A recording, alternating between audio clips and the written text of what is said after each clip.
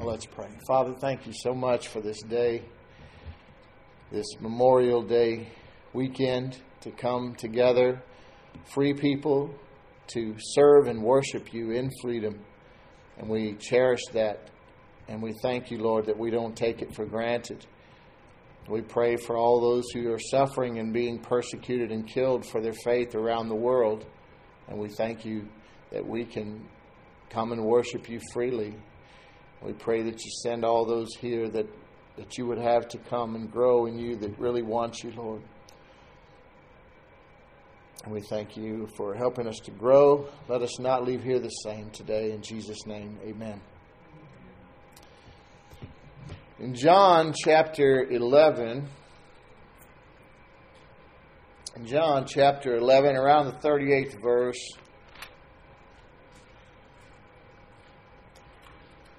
you might be familiar with this passage of Scripture about Lazarus, who was Jesus' friend.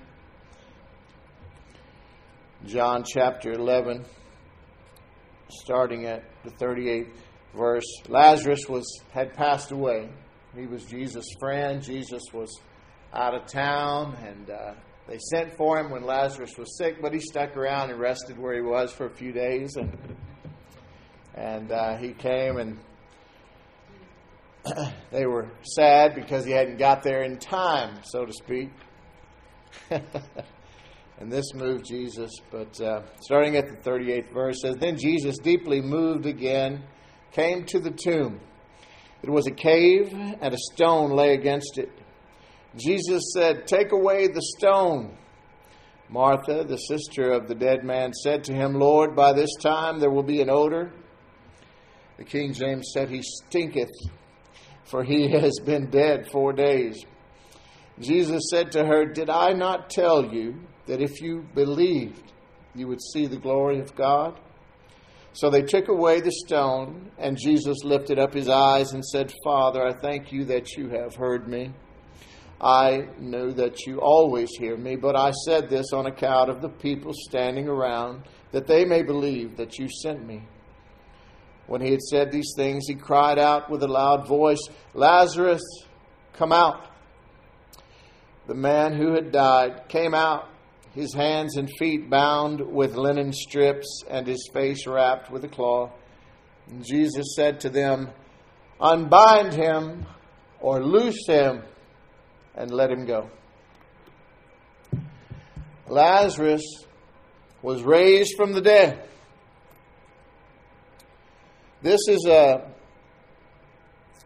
But you notice, when he came forth, he was still bound by his grave clothes. You see that? This is an illustration of salvation.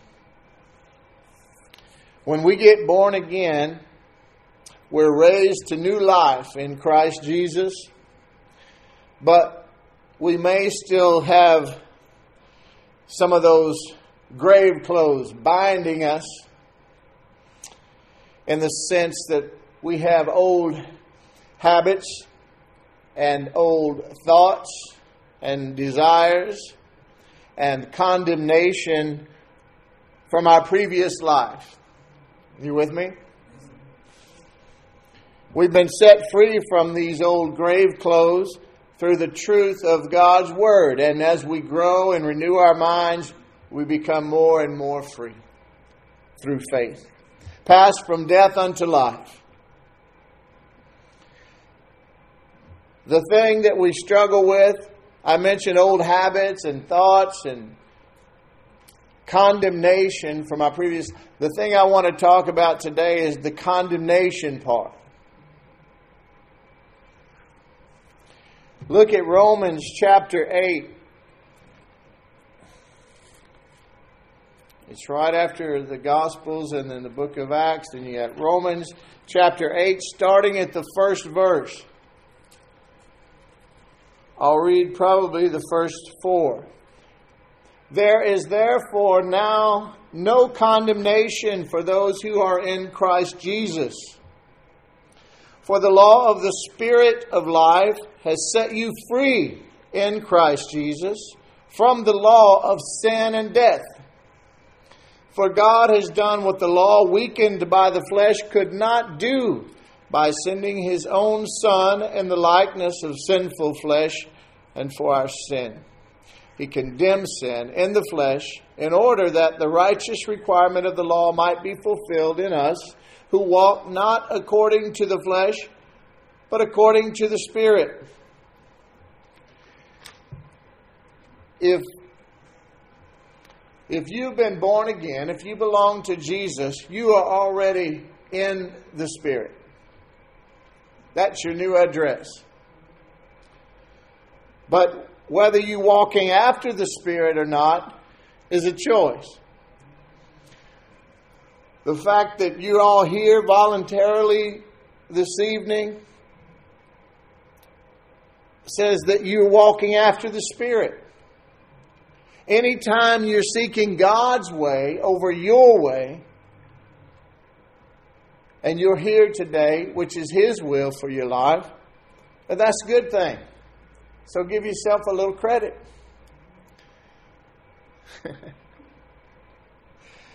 This condemnation we're talking about, Webster defines it as the expression of very strong disapproval or censure, or the action of condemning someone to a punishment or sentencing. To condemn something like a building just says that it's no longer fit for use. And that's how we think of ourselves oftentimes, even though we've been born again into a new life. I think what I want to talk about today, so that we are aware of the enemy's tactics, is to look at the types, some of the types of condemnation, how condemnation comes to us in the different forms. Amen? I'm going to just point out 5 of them quickly, and really one of them is just part A and B, but that would have been 4, so I like the number 5, so I stretched it out. Amen? The number for grace. So, the first thing that condemns us is the devil.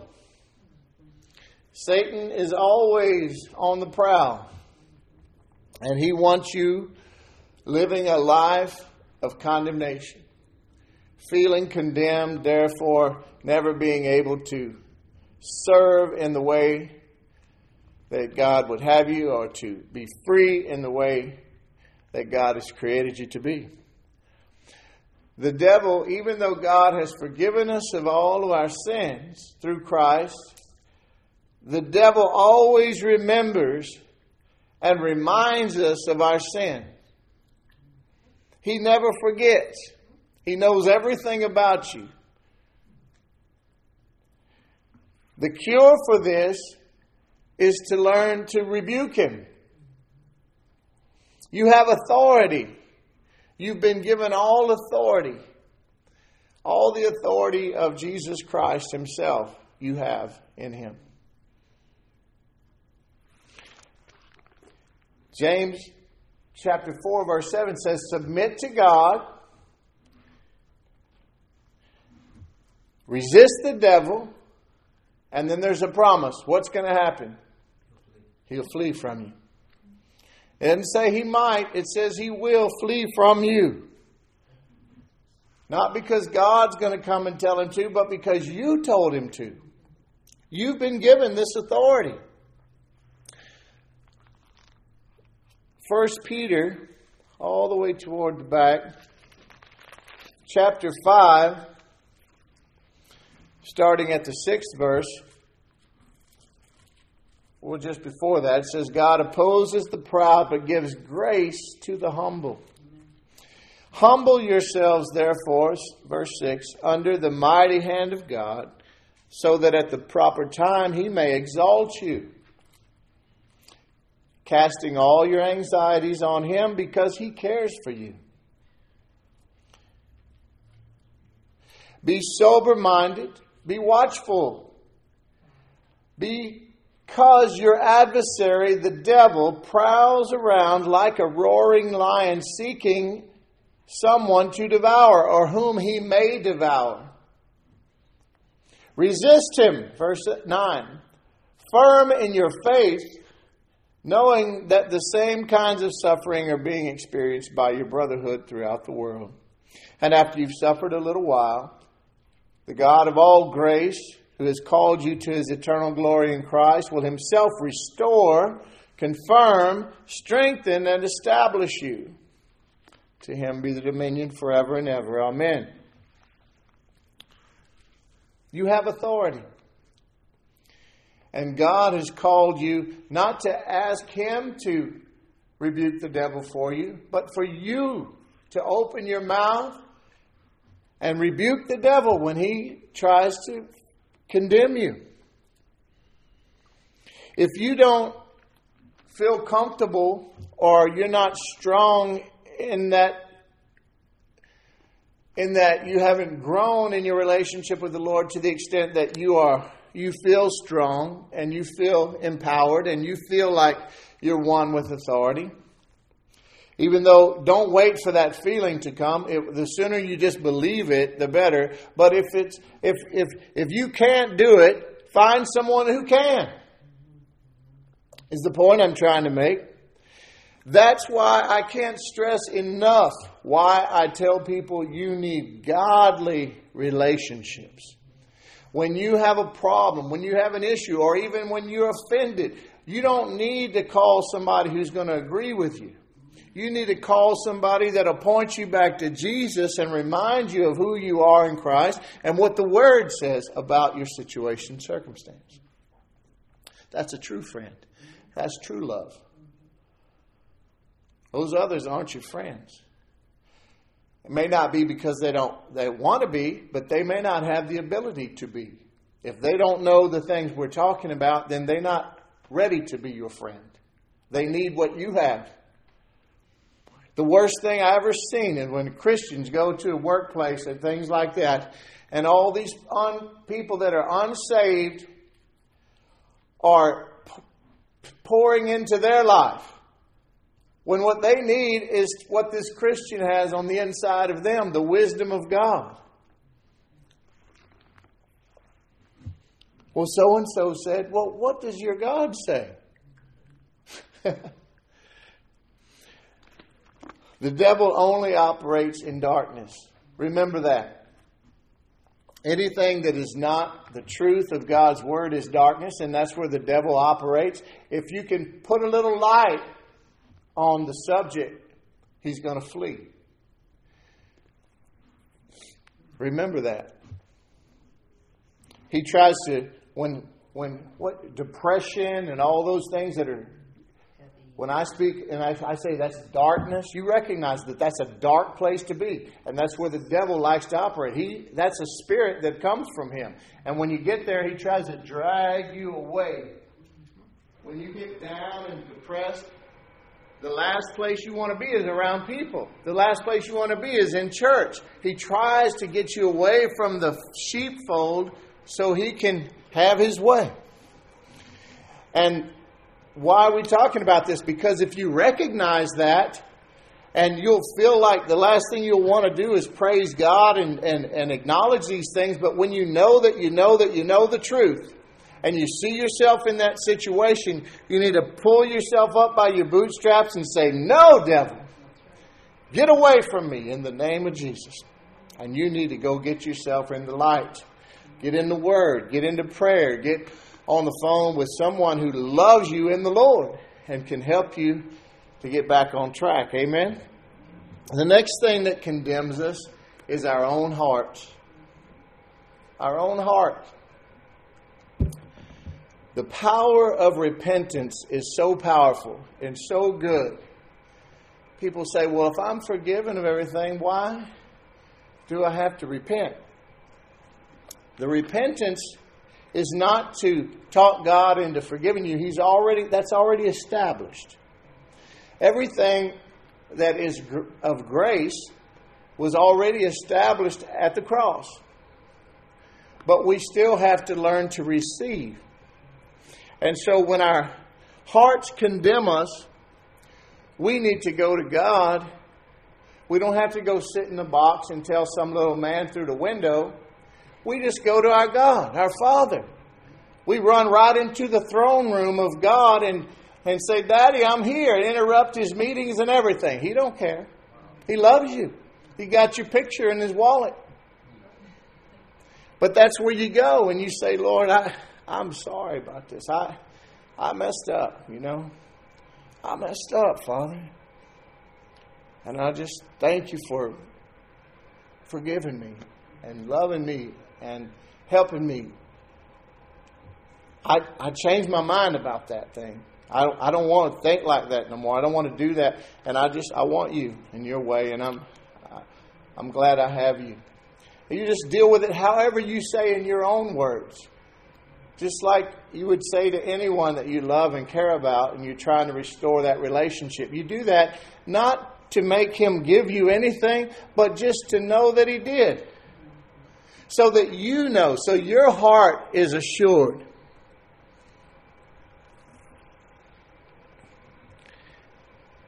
We need to purge our hearts and our conscience of these dead works.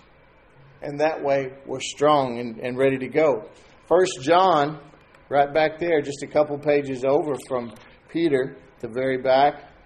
1 John chapter 3, the 19th and 20th verse says, By this we shall know that we are of the truth and reassure our hearts. We need to reassure our hearts before Him. For whenever our heart condemns us, have your heart ever condemned you? Have you ever felt this condemnation I'm talking about today? We all have, trust me. And it's especially hard when you're young. Because everyone's so super critical because they're all so insecure themselves. So, when our hearts condemn us, where was I? For whenever our hearts condemn us, verse 20, God is greater than our heart, and He knows everything. So we need to go to Him so He can restore us and assure us. And then in 21, Beloved, if your heart does not condemn us, in other words, He's fixed it, let God fix it, and so that when our hearts don't condemn us anymore, we have confidence before God. We need that confidence. When I don't have confidence with God, I'll run from Him instead of to Him. Just like Adam and Eve in the garden, when they hid from Him, trying to hide their nakedness, but He already knew. We have to assure our hearts so that we're good with God, that we know that we're forgiven, that we know that we're righteous in His eyes. And He's the one that restores and reassures us that this is true. Not because of us, but because of Jesus. So if, like Paul says, we're forgiven and where sin abounds, grace much more abounds, then you have to say, well, then why don't we just keep on sinning? The more I sin, the more He pours on the grace. Well, heavens no. God forbid, is what Paul said. He used such strong language, he would have had to curse if it was any stronger. And he put a big exclamation point. Absolutely not. Why? Because then, if we continue to sin, our conscience is what's going to drive us crazy. And then we won't have confidence before God. Unless you've seared your conscience, in which case you're in really bad trouble, and we need to start praying for you and get you back to the place where you're sensitive to God again in that area. How can people just continue to do these terrible things? How can someone be a serial murderer or rapist or any of these crazy, horrific things? They've seared their heart. They've hardened their heart toward God regarding that. They don't hear Him anymore. They're not sensitive to the leading of the Holy Ghost. They don't hear they don't feel convicted by it anymore. And they're in really trouble. They're reprobate.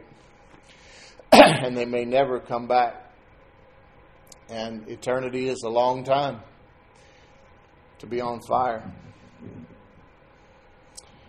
But we're talking about dealing with condemnation. And that's one of the reasons we go to God and repent and ask for forgiveness.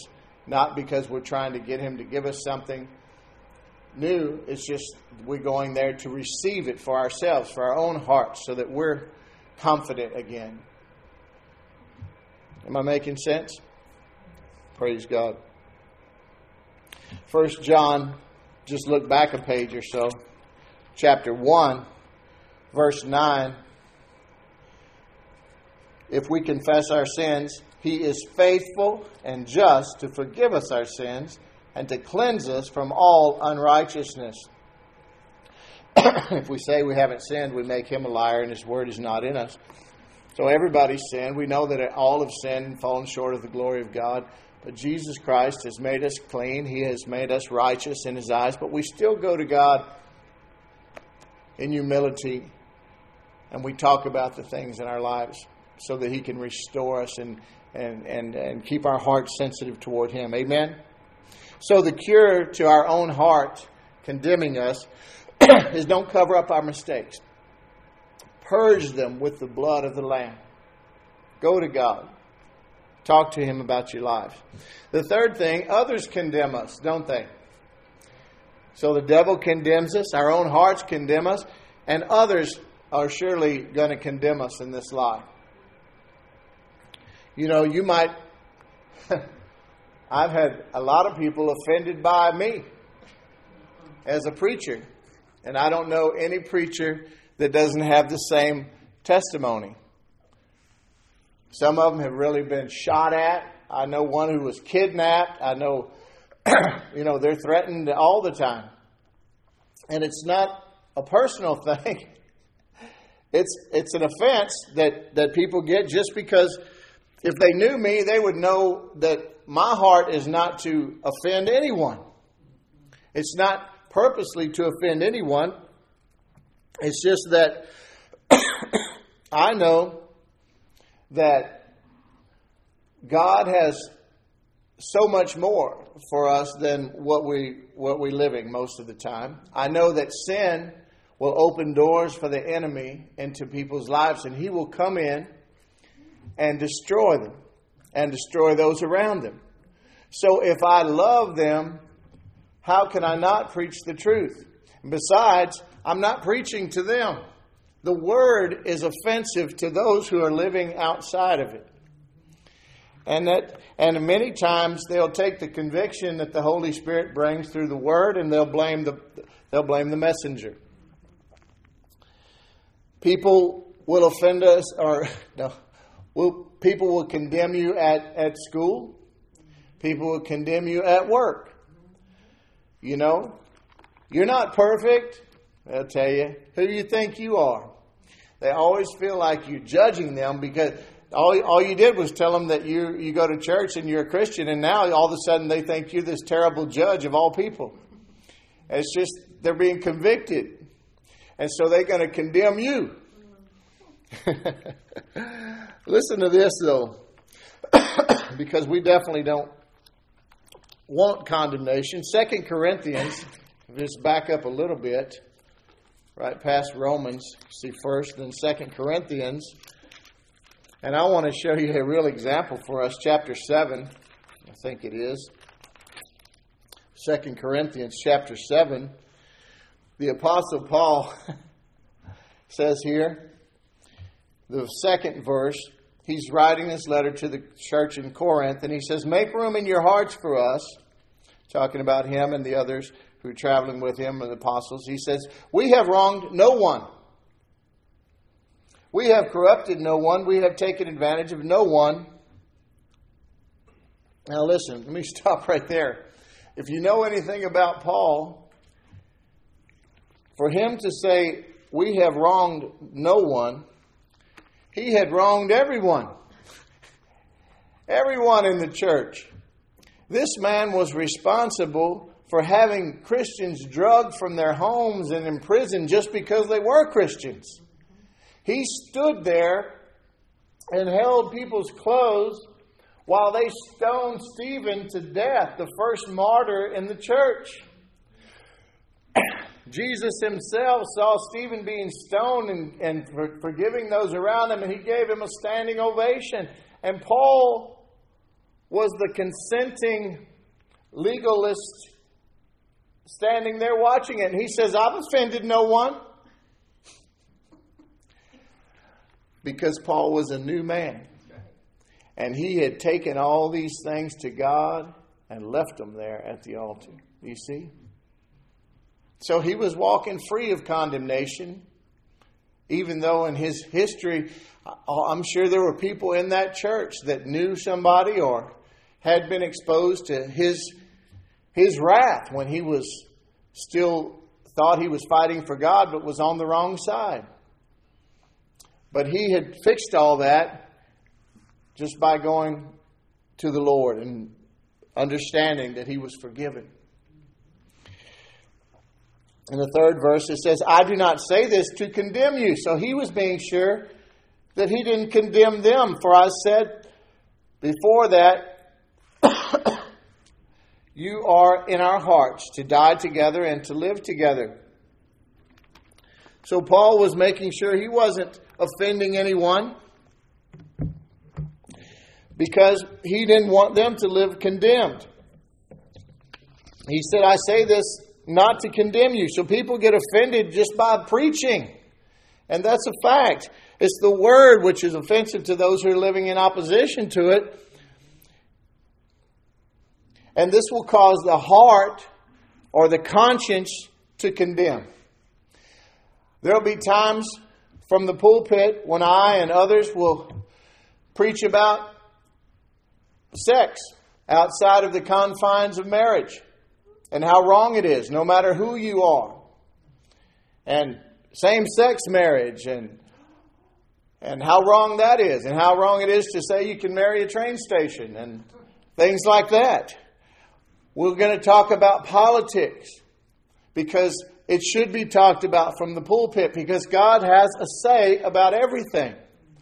If I just told you that God says the child is a person in the womb and that God said a marriage is between a man and a woman for life,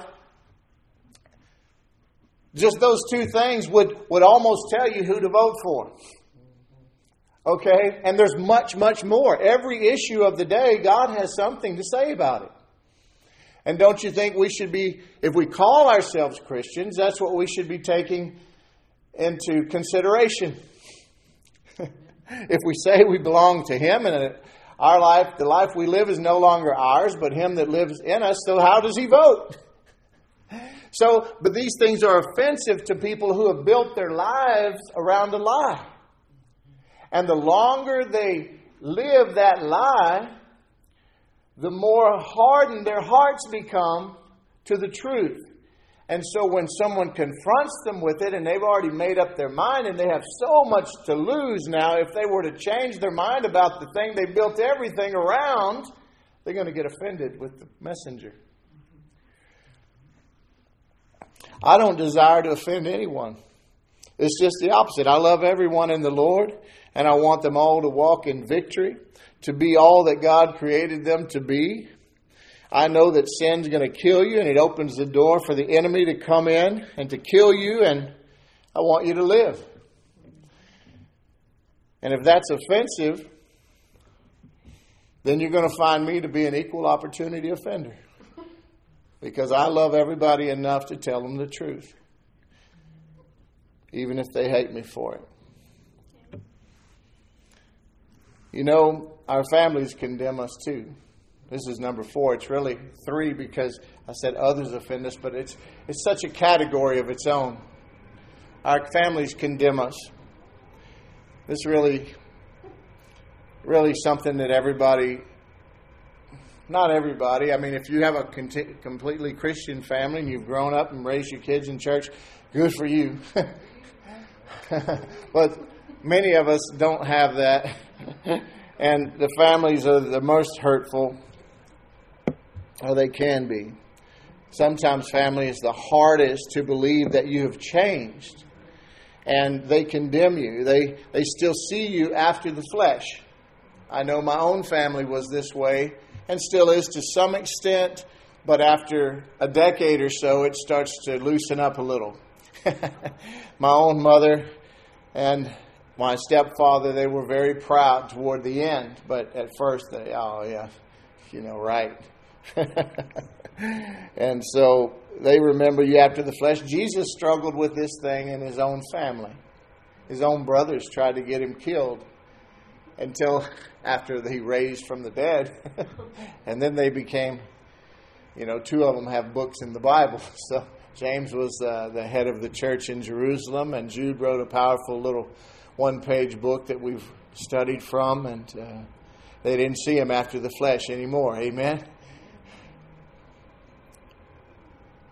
Proverbs 17:15 says, "He who justifies the wicked and he who condemns the righteous are both alike an abomination to the Lord." It's not good to tell someone who is evil that they're okay. And it's not good to ever condemn a Christian because they are righteous in God's eyes. You remember in the book of Job, in the 32nd chapter, I think in the second verse, but God was not at all happy with Job's friends, was he? For condemning him, because they had condemned a righteous man, and God almost killed those 3 men. Job had to intercede for them. Now, we're not under that covenant anymore, but it shows you God's attitude towards condemning the righteous. But people and families condemn us. Let's look at the cure. Go to Isaiah, who is the first of the major prophets, they call them, in the Bible. Right after Song of Solomon, Ecclesiastes, Song of Solomon, and Isaiah. And look at the 54th chapter. We're mostly familiar with the 53rd chapter of Isaiah. It talks about by Jesus' stripes we're healed. But look at the 54th chapter of Isaiah, starting at the 15th verse. Isaiah 54, verse 15. "If anyone stirs up strife, it's not from me. Whoever stirs up strife with you," talking about you righteous, you Christian, you child of God. "If anyone stirs up strife with you, shall fall because of you." This is God looking out for you. I'm telling you, there are more for you than against you. "Behold, I have created the smith who blows the fire of coals and produces a weapon for its purpose. I have also created the ravager to destroy." Verse 17. "No weapon that is fashioned against you shall succeed, and you shall refute every tongue that rises against you in judgment," or condemnation. "This is the heritage of the servants of the Lord." You are entitled to this. This is your protection from God. And you see that every tongue that rises against you, God's going to condemn. What does it say? You shall condemn. But who is they? This is important. The Bible teaches us our battle is not against flesh and blood, but it's against the devil and all of his demons and all of their devices, all of these dark spirits that try you.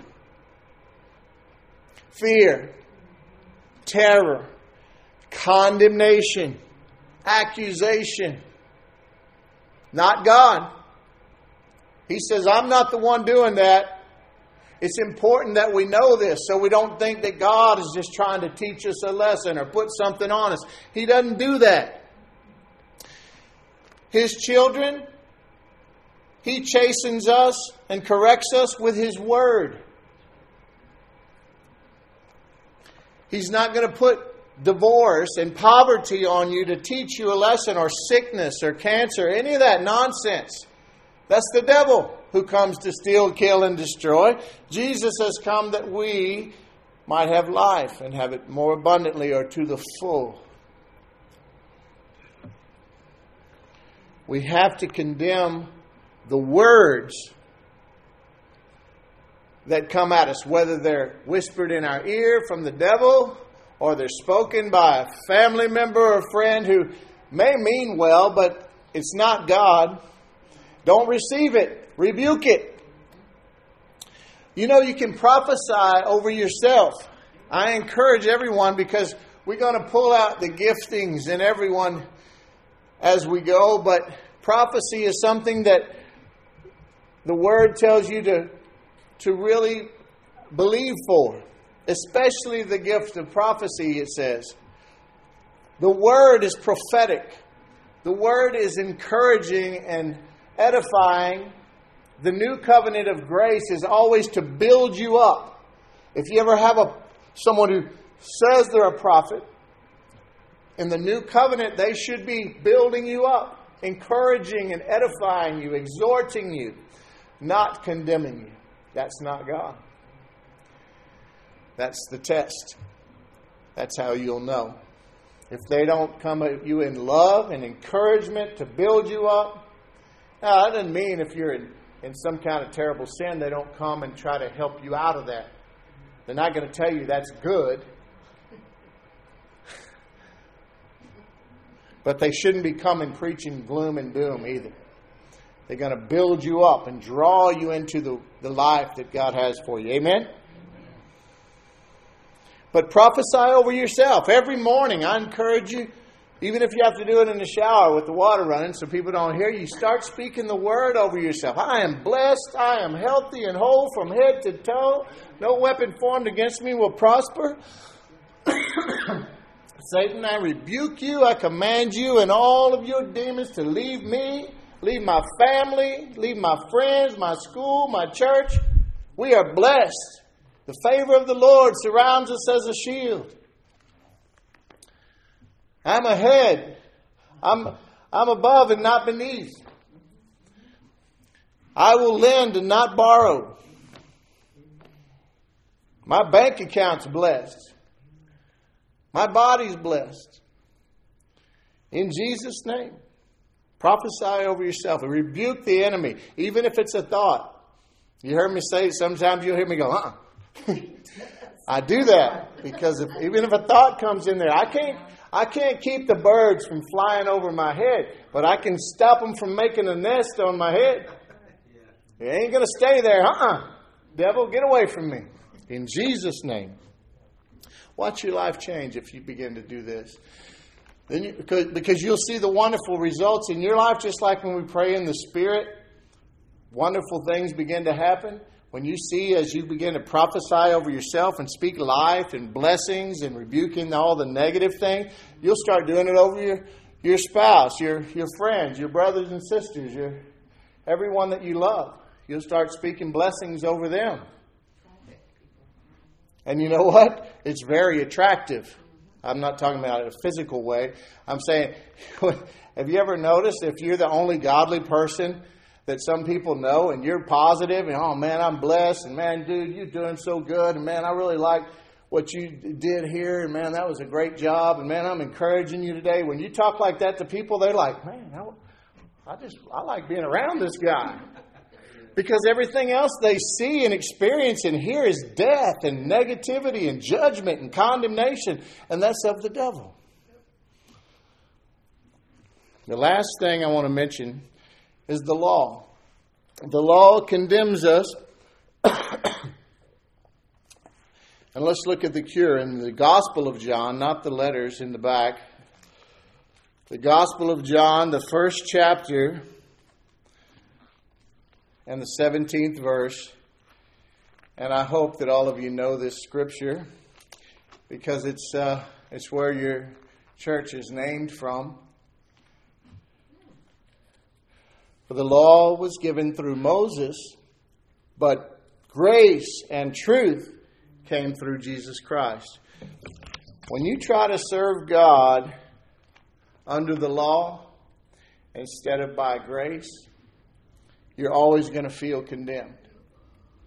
And this is a slippery slope. And a lot of times we have to really grow in our relationship to even recognize the difference. And sometimes, frankly, you can falter, you can waver back and forth. You kind of go back and forth, and it almost seems like fleeting, like a smoke you're trying to grasp, and you can't. To grab hold of grace and to walk in it, to walk a life after the Spirit, is just to live a life in agreement with the Word of God and pursuing the will of God. And a lot of times we'll catch ourselves under the law without even recognizing how we got there. And the easy thing to do is just repent, turn around, change your mind. Repent is just a change of mind regarding God that brings about a resulting corresponding change in actions. Amen?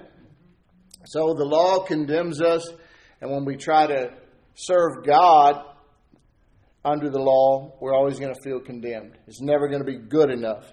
That's its purpose, actually. Anytime you try to earn anything from God, in other words, your healing for your body, it's something you're entitled to. It's part of your inheritance. You can live in divine health and wholeness all your life now.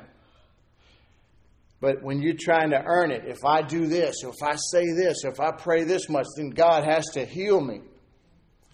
Or prosperity the same way. If I give, He's going to have to give me 100-fold. And that's why I'm doing it. No. Any blessing, anything from God that you feel like you're doing and all of a sudden you're feeling entitled to because of some action or some performance that you've done, then you're under the law. Anything you think entitles you to receive from God besides what Jesus has already accomplished on your behalf, then you've placed yourself back under the law. If I do this, and then maybe He'll do this. No. You need to learn to receive from God, yes, but by faith in what Jesus has done for you and not by something that you've done to deserve it. None of us, this is good news, none of us deserve to go to heaven, but we're all going, amen, because of Jesus and what He's deserved for us. And He's accredited that to our account. Just like I went down to the bank and put $1 million in your bank account, He has accredited you with His righteousness.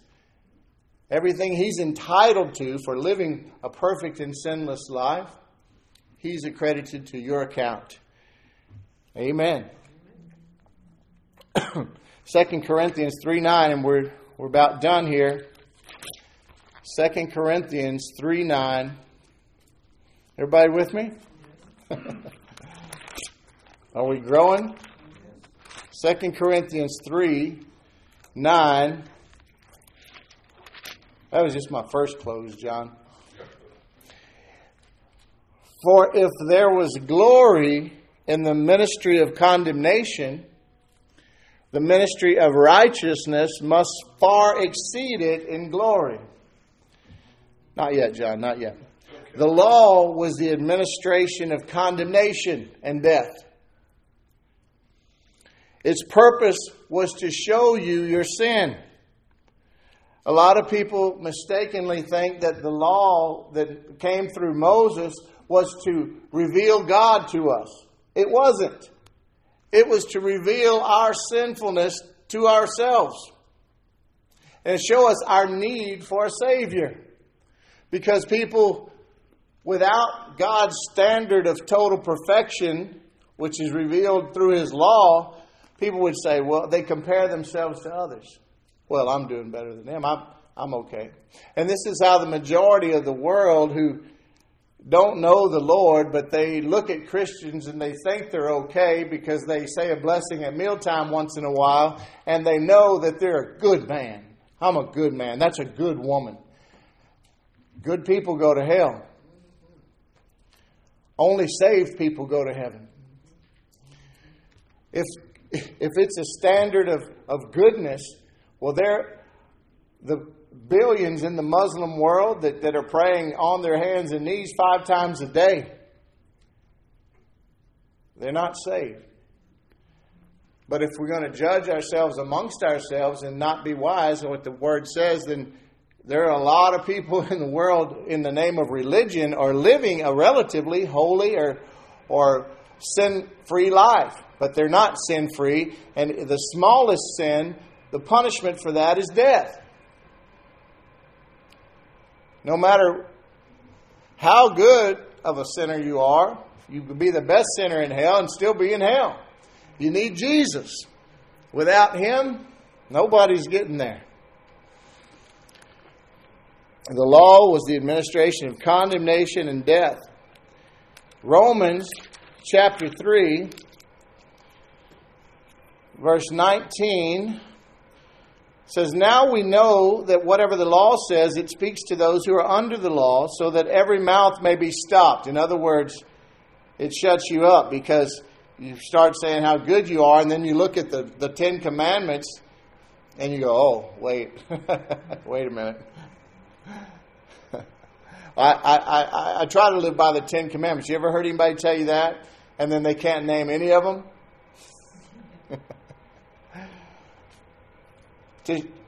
So that every mouth may be stopped and the whole world may be held accountable to God. For by works of the law, no human being will be justified in His sight, since through the law comes the knowledge of sin. But now the righteousness of God has been manifested apart from the law, although the law and the prophets bear witness to it. The righteousness of God through faith in Jesus Christ for all who believe. For there is no distinction, for all have sinned and fall short of the glory of God, and are justified by His grace as a gift through the redemption that is in Christ Jesus, who God gave as a payment for our sins. So the cure to the law, get under grace. Put your faith, your confidence, your trust in the finished work of Jesus Christ on your behalf, and your confidence will soar. You won't feel condemned because you won't feel like you're having to earn your salvation, which you could never do anyway. It's already been done for you.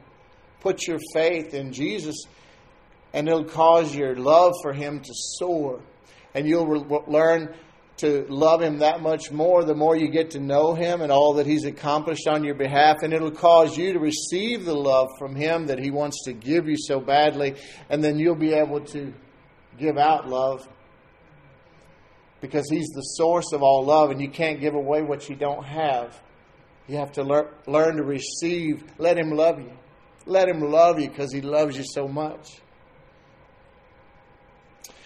One time, I had a dream, and I had been suffering with this particular ailment, I call it, this condemnation, not ever feeling good enough or worthy enough, these rejection issues that I kind of came with in this life. Never knew who my dad was, had kind of a broken family, and, everybody has a sob story to some degree. But I just never felt worthy enough, and this was after I came into the ministry. And so about not too long, I'd been seeking the Lord, and I was just really struggling letting Him love me. So I had a dream one night, and I was standing in a courtroom, in a dark courtroom, and before the bench. And I knew that I was there for all my crimes. And I knew I was guilty. And I was just waiting to be sentenced. And when I looked over to my right, and Jesus was standing there next to me, I saw Him just as clear as I see all of you today.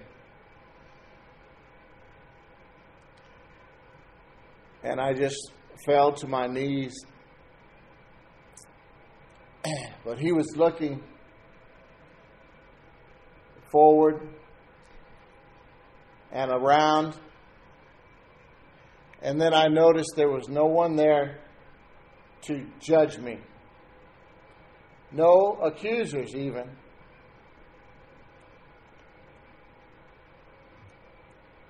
And I was free. Not guilty. The best lawyer in the world standing next to me, and my freedom was bought and paid for by His precious blood. I'll never forget how much love I felt for him. Just looking at him, I was just staring at him. And he turned and he went and he walked toward a wall that was right about where that one is. And I remember crying out to him and reaching for him. I wanted him to take me with him. But he just walked right through the wall and he was gone. And I remember came a person and they said, he was looking right at you. And I was free to go. I had to stay here. Still work to do. But I'm free. And so are you. We just have to receive that by faith. Amen. If any man be in Christ, he's a new creation. The old is gone, the new has come. We just have to embrace it and let Him love us. Amen. Praise God. Father, thank you so much for this word and for your love and freedom that we find in you. We thank you for empowering us to serve you and to be good soldiers in your army of light and goodness.